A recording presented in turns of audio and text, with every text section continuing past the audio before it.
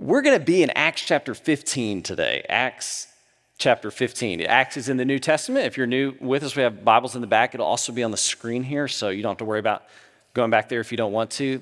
Acts is the fifth book in the New Testament: Matthew, Mark, Luke, John, and Acts. And we're in the 15th chapter there. Hey, I wrote this sermon before vacation. Have you ever had this experience at work where you're working on something before vacation so you can get it done and enjoy your vacation, and you come back to the thing you were working on after vacation and you're like, what was I thinking exactly with this? And I don't feel that way completely about this sermon, but what I wish is that this sermon was a Bible class and that you could ask questions and we could talk about it and engage and throw things up on the wall. But for the record, I'm not taking questions during the sermon this morning, okay? But I wish we had a little more time, because what I actually think this is incredibly important, but it's a little challenging to understand maybe. So I wish we had a little more time, and I hope you'll hang with me though as we explore this. Here's how I want to set this up. There are different dimensions to your faith. There's your personal, private dimension to your faith. It's your time in prayer, your time in study of God's word. There's your devotional dimension to your faith, which is the worship, your singing, and that can also be connected to your prayer and study. There's the social dimension of your faith. So what does what I believe compel me to do for the world's sake? And then, and really importantly, there's the relational dimension to your faith. And there's not hard and fast lines between those. I think they all blur together. But there comes a moment when what I believe, what I'm convicted about, what I love, comes into contact with somebody else. And that raises questions for how I engage with that person around the things I believe to be most important or less important. I'm going to try to make sense of that with this passage. Come with me to Acts 15 today. The backstory on this is that a group of Jews come to Paul's home church in Antioch, his sponsoring congregation. Antioch is a really diverse church, so there's Jews there, but there's also Gentiles of all sorts in this church. And this group of Jews show up and they begin preaching this message in Paul's home church. You remember, Paul's the missionary to the Gentiles, so to the nations, all right? And people come up and they're preaching this: unless you are circumcised according to the custom taught by Moses, you cannot be saved.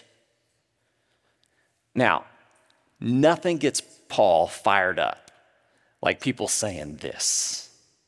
If you wonder how Paul feels about this, read Galatians. Paul does not think they are right, okay? He does not think that you must be circumcised, which, for a little background, is a medical procedure that's connected to the Old Testament law. So Paul thinks that is not required anymore. So he goes to Jerusalem. He gets sent to Jerusalem, which is kind of the mothership for all these other churches all over the place. And they go to Jerusalem to kind of work this out. Are these guys right? Or is Paul right? And he shows up in Jerusalem and he hears more of the same. So this is 15 verse 5. The Gentiles must be circumcised and required to keep the law of Moses.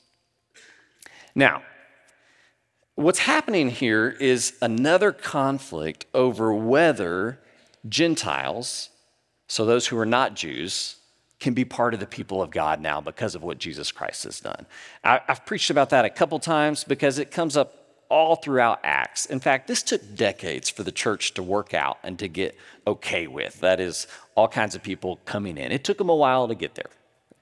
So we've already preached about that. That's not what I want to talk about today. Instead, I want to look at how these church leaders respond to this question and wonder if there is a principle there for us that'll help us to engage with other people when we might disagree with them well. How do we do that? What guides us in that moment? Okay. So let's throw this language from the passage itself up on the screen. And this, I'm gonna leave you with this same image at the end. This is gonna be kind of open-ended, like a Bible class. I'm gonna invite you to go and study this more. But let's try this. Let's throw this up on the screen. Unless you blank, you cannot be saved. This is the language from the text itself. All right, let's go a few verses forward. A Christian must blank.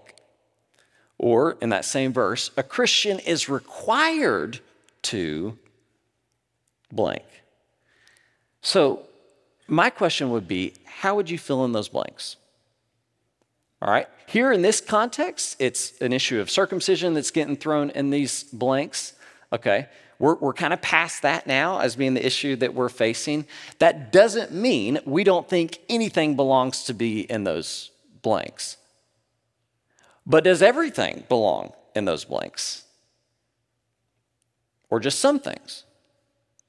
Which is it? How would you fill in those blanks? See, this is where I would love for us to discuss, but for the record, don't raise your hand. What would you put in those blanks right there? Here's what my guess would be. What you would put in those blanks probably depends on how old you are, right?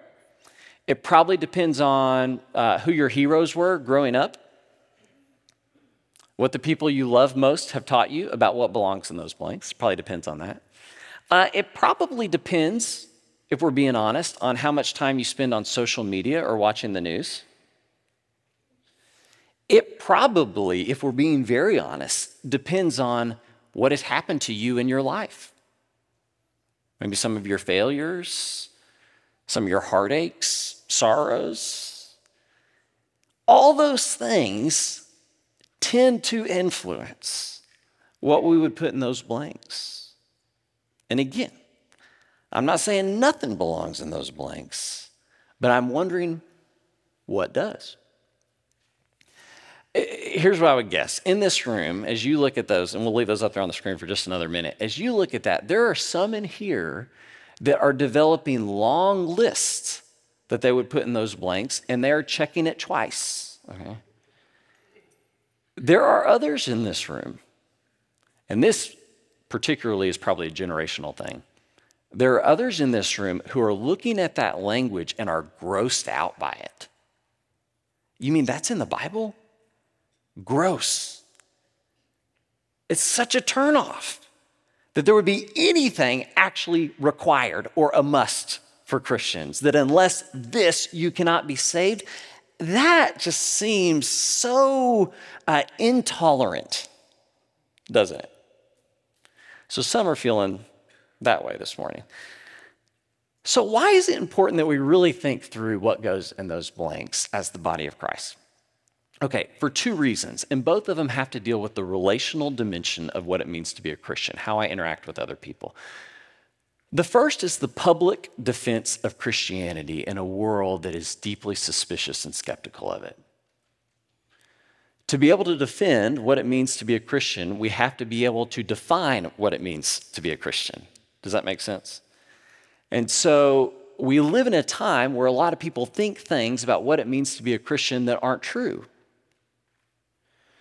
And there's a lot of cultural baggage that goes along with that. I was listening to a podcast recently, and the guy was talking about the dramatic increase in those who check none on their religious affiliation on their documents, for public censuses and stuff like that. So the increase of those who have no faith, who either left faith or are opposed to faith altogether.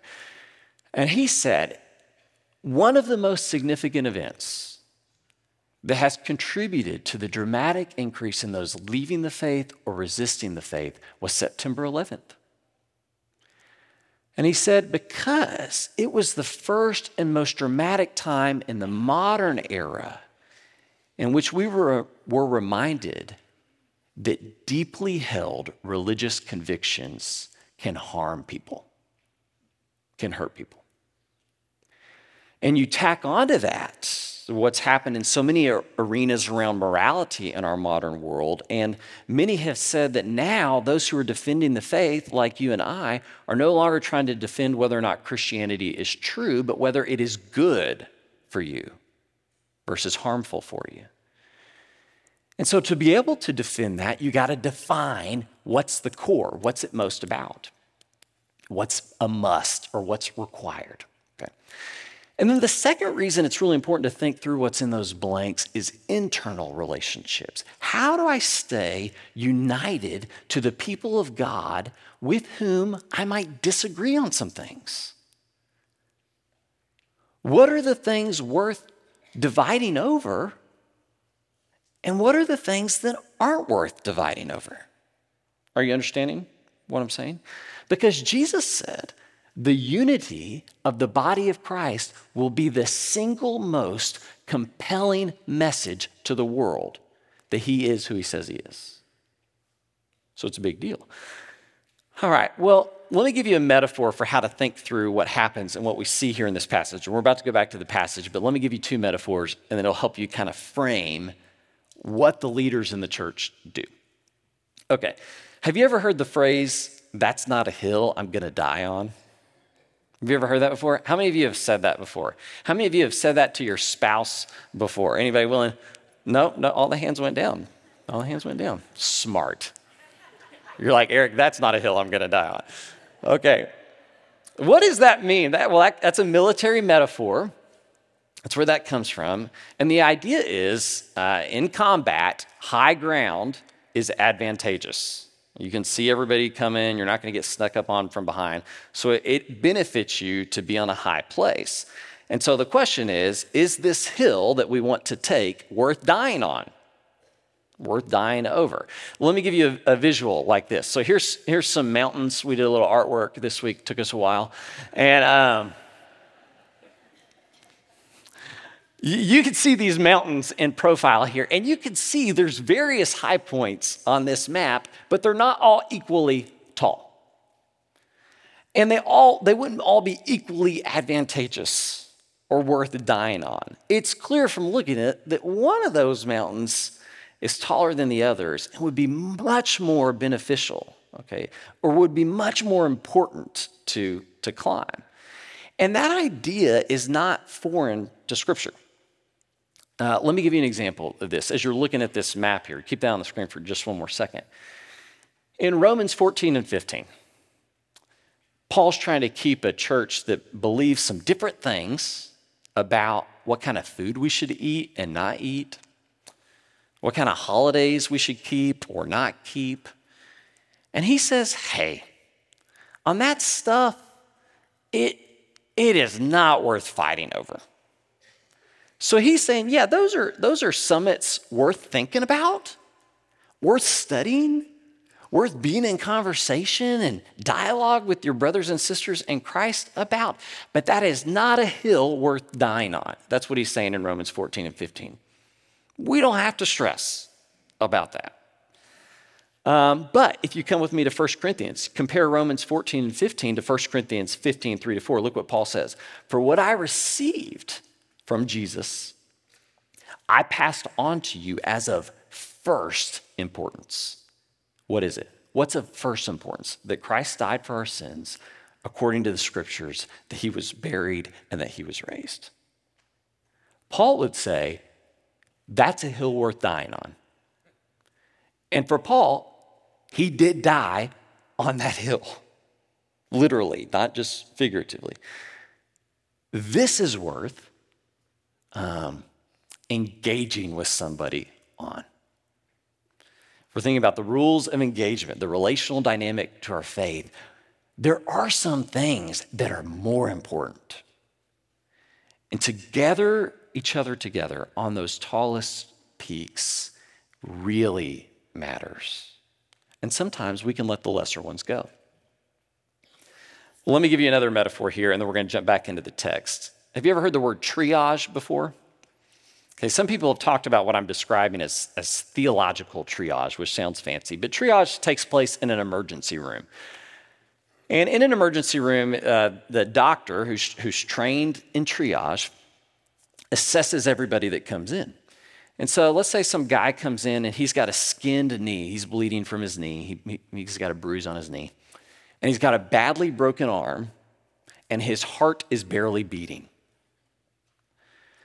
Okay, the doctor doesn't say, well, the arm's not important and the knee's not important. What does he say? What's most important is we get his heart beating.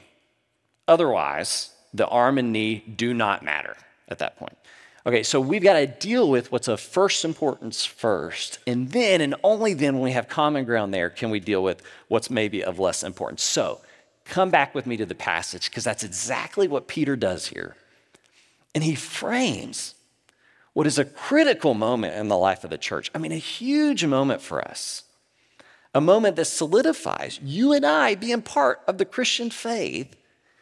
The reason they navigate this well is that Peter draws them back from this lesser peak to the summit. And he says, this is the stuff that's of first importance and matters most. And on this, we are united with the Gentiles. And so they're okay. Look at this. After much discussion, this is verse 7, Peter got up and addressed them. Brothers, you know, some time ago, God made a choice. So he's appealing to God's will.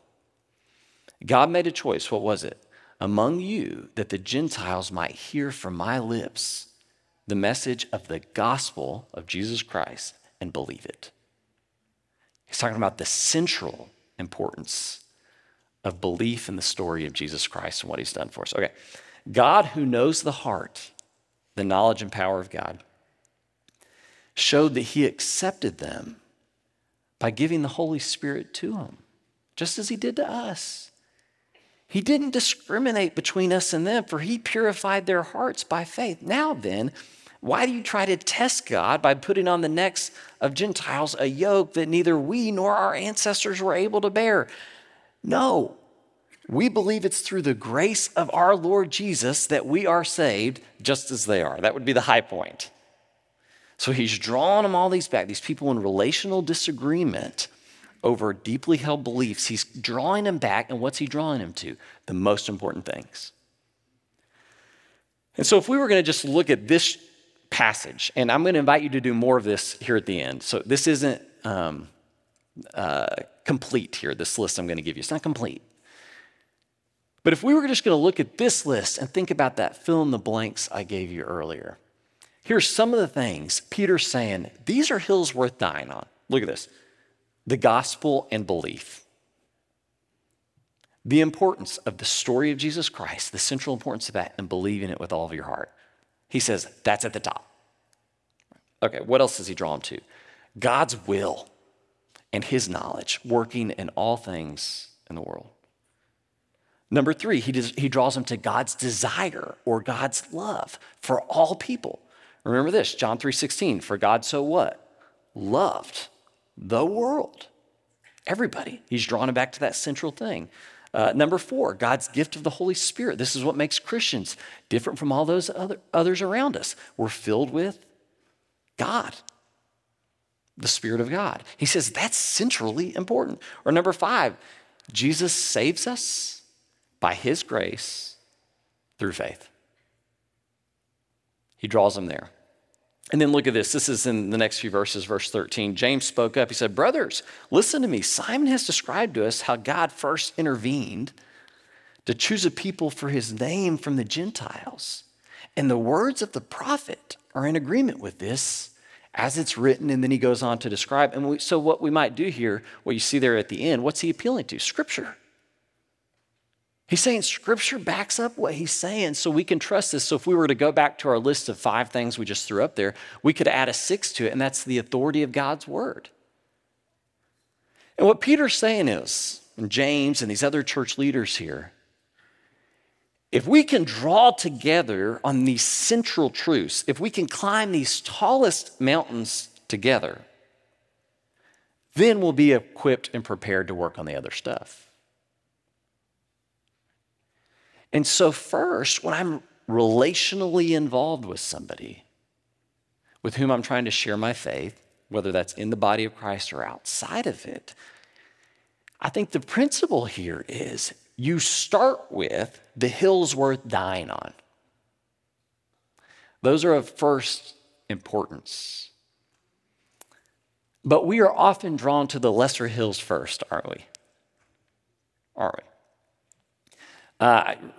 Recently, I was on a trip somewhere and was confined with a person on this trip who had, when we were about an hour away or hour into our trip, so well into the trip, but still distant from our final destination. So I was going to be with this guy for a while. It was at that point that he decided to share with me all of his political beliefs. Right? Okay, have you ever had this experience before? Maybe you're flying on a plane with somebody, or you're like trapped in a car on a long ride with somebody, and they just start talking to you about all their conspiracy theories, you know what I'm talking about? And you're thinking to yourself, like I was, do I engage? Do I engage? Okay, let's take this out of the political arena and move it back into the arena of the spirit and of faith. Okay. You're having those experiences too when it comes to people you're interacting with in your workplace, in your schools, on social media. That's a dangerous place. And within the body of Christ. That they bring up something and you're thinking to yourself, they are crazy. They're crazy. How in the world could they possibly believe that? Right? My buddy, the other day, I'm on this preacher text thread, a couple of my buddies, I've told you about this text thread before, and he texted us, this was actually 2 or 3 days ago. He said, guys, I had an exterminator come to my house, and there's sometimes when you're a minister where you just kind of don't want people to know you're a minister, like when you're on an airplane would be an example, and the exterminator's like, what do you do for a living? And he says, well, I'm a pastor. And then he begins to have a long conversation with him, the exterminator, begins to tell my preacher friend about how the end of the world is going to take place. And it's a really long conversation. And at the end of the conversation, he says, the exterminator to my preacher friend, I want you to think about this. And if you want to study the Bible with me more about this, we can. And my buddy, he thought his exterminator was crazy, right? And the question is, do I engage on that or not? Do I engage? Is it worth it?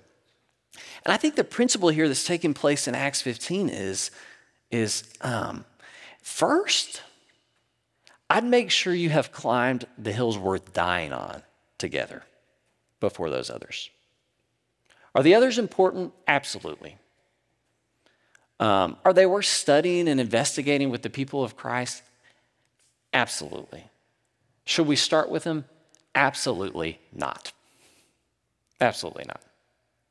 Look at this. You may notice, this is verse 25, that what happens is that the leaders hear what these guys are saying, drawing them to these high points. And they talk about it, and we read this. We all agreed.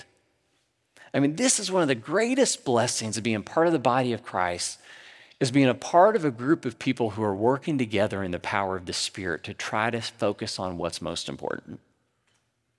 Right, that's it. We all agreed. And then in response, they send a letter to the Gentiles. And the letter to the Gentiles does not say, hey, Gentiles, nothing matters, you're all good. They actually send a letter that says, okay, this thing, circumcision, not important. But here are some things that are a must. So let's throw up that list with the blanks here. Here's what I want to challenge you with. I said this is more like a Bible class. I want to end with homework. Okay? How all good classes should end. I want to challenge you this week to go and spend time in God's Word, perhaps together with a few other believers here from church or in your life, and to think through how you would fill in those blanks, and to think it through. Perhaps you do this and then you get together with somebody and y'all talk about it and you pray over it. Because there's two equal and opposite dangers here, and both are so perilous for the body of Christ. One is to say that list is infinite. There are so many things. And what you have done then is create another Jewish law. And the other is to say that nothing is important, that nothing goes in those blanks. And I know my generation, the generations below me, are so tempted by that. To say, you're all good. That is not what the Bible says. That's not what the Bible says. The Bible says there are very important things that belong in those blanks. Over the next few weeks, we'll explore this more, but I want to challenge you to think and pray about that this week. That's your homework. Let me pray over us this morning. God, thank you for letting us be among your people, thinking about how you draw us to what is of first importance. And that when our lives are anchored there, that so much else begins to make sense and fall into place. Would you continue to do that for us, God, by your grace, spirit, and power? And I pray this in the name of Jesus. Amen.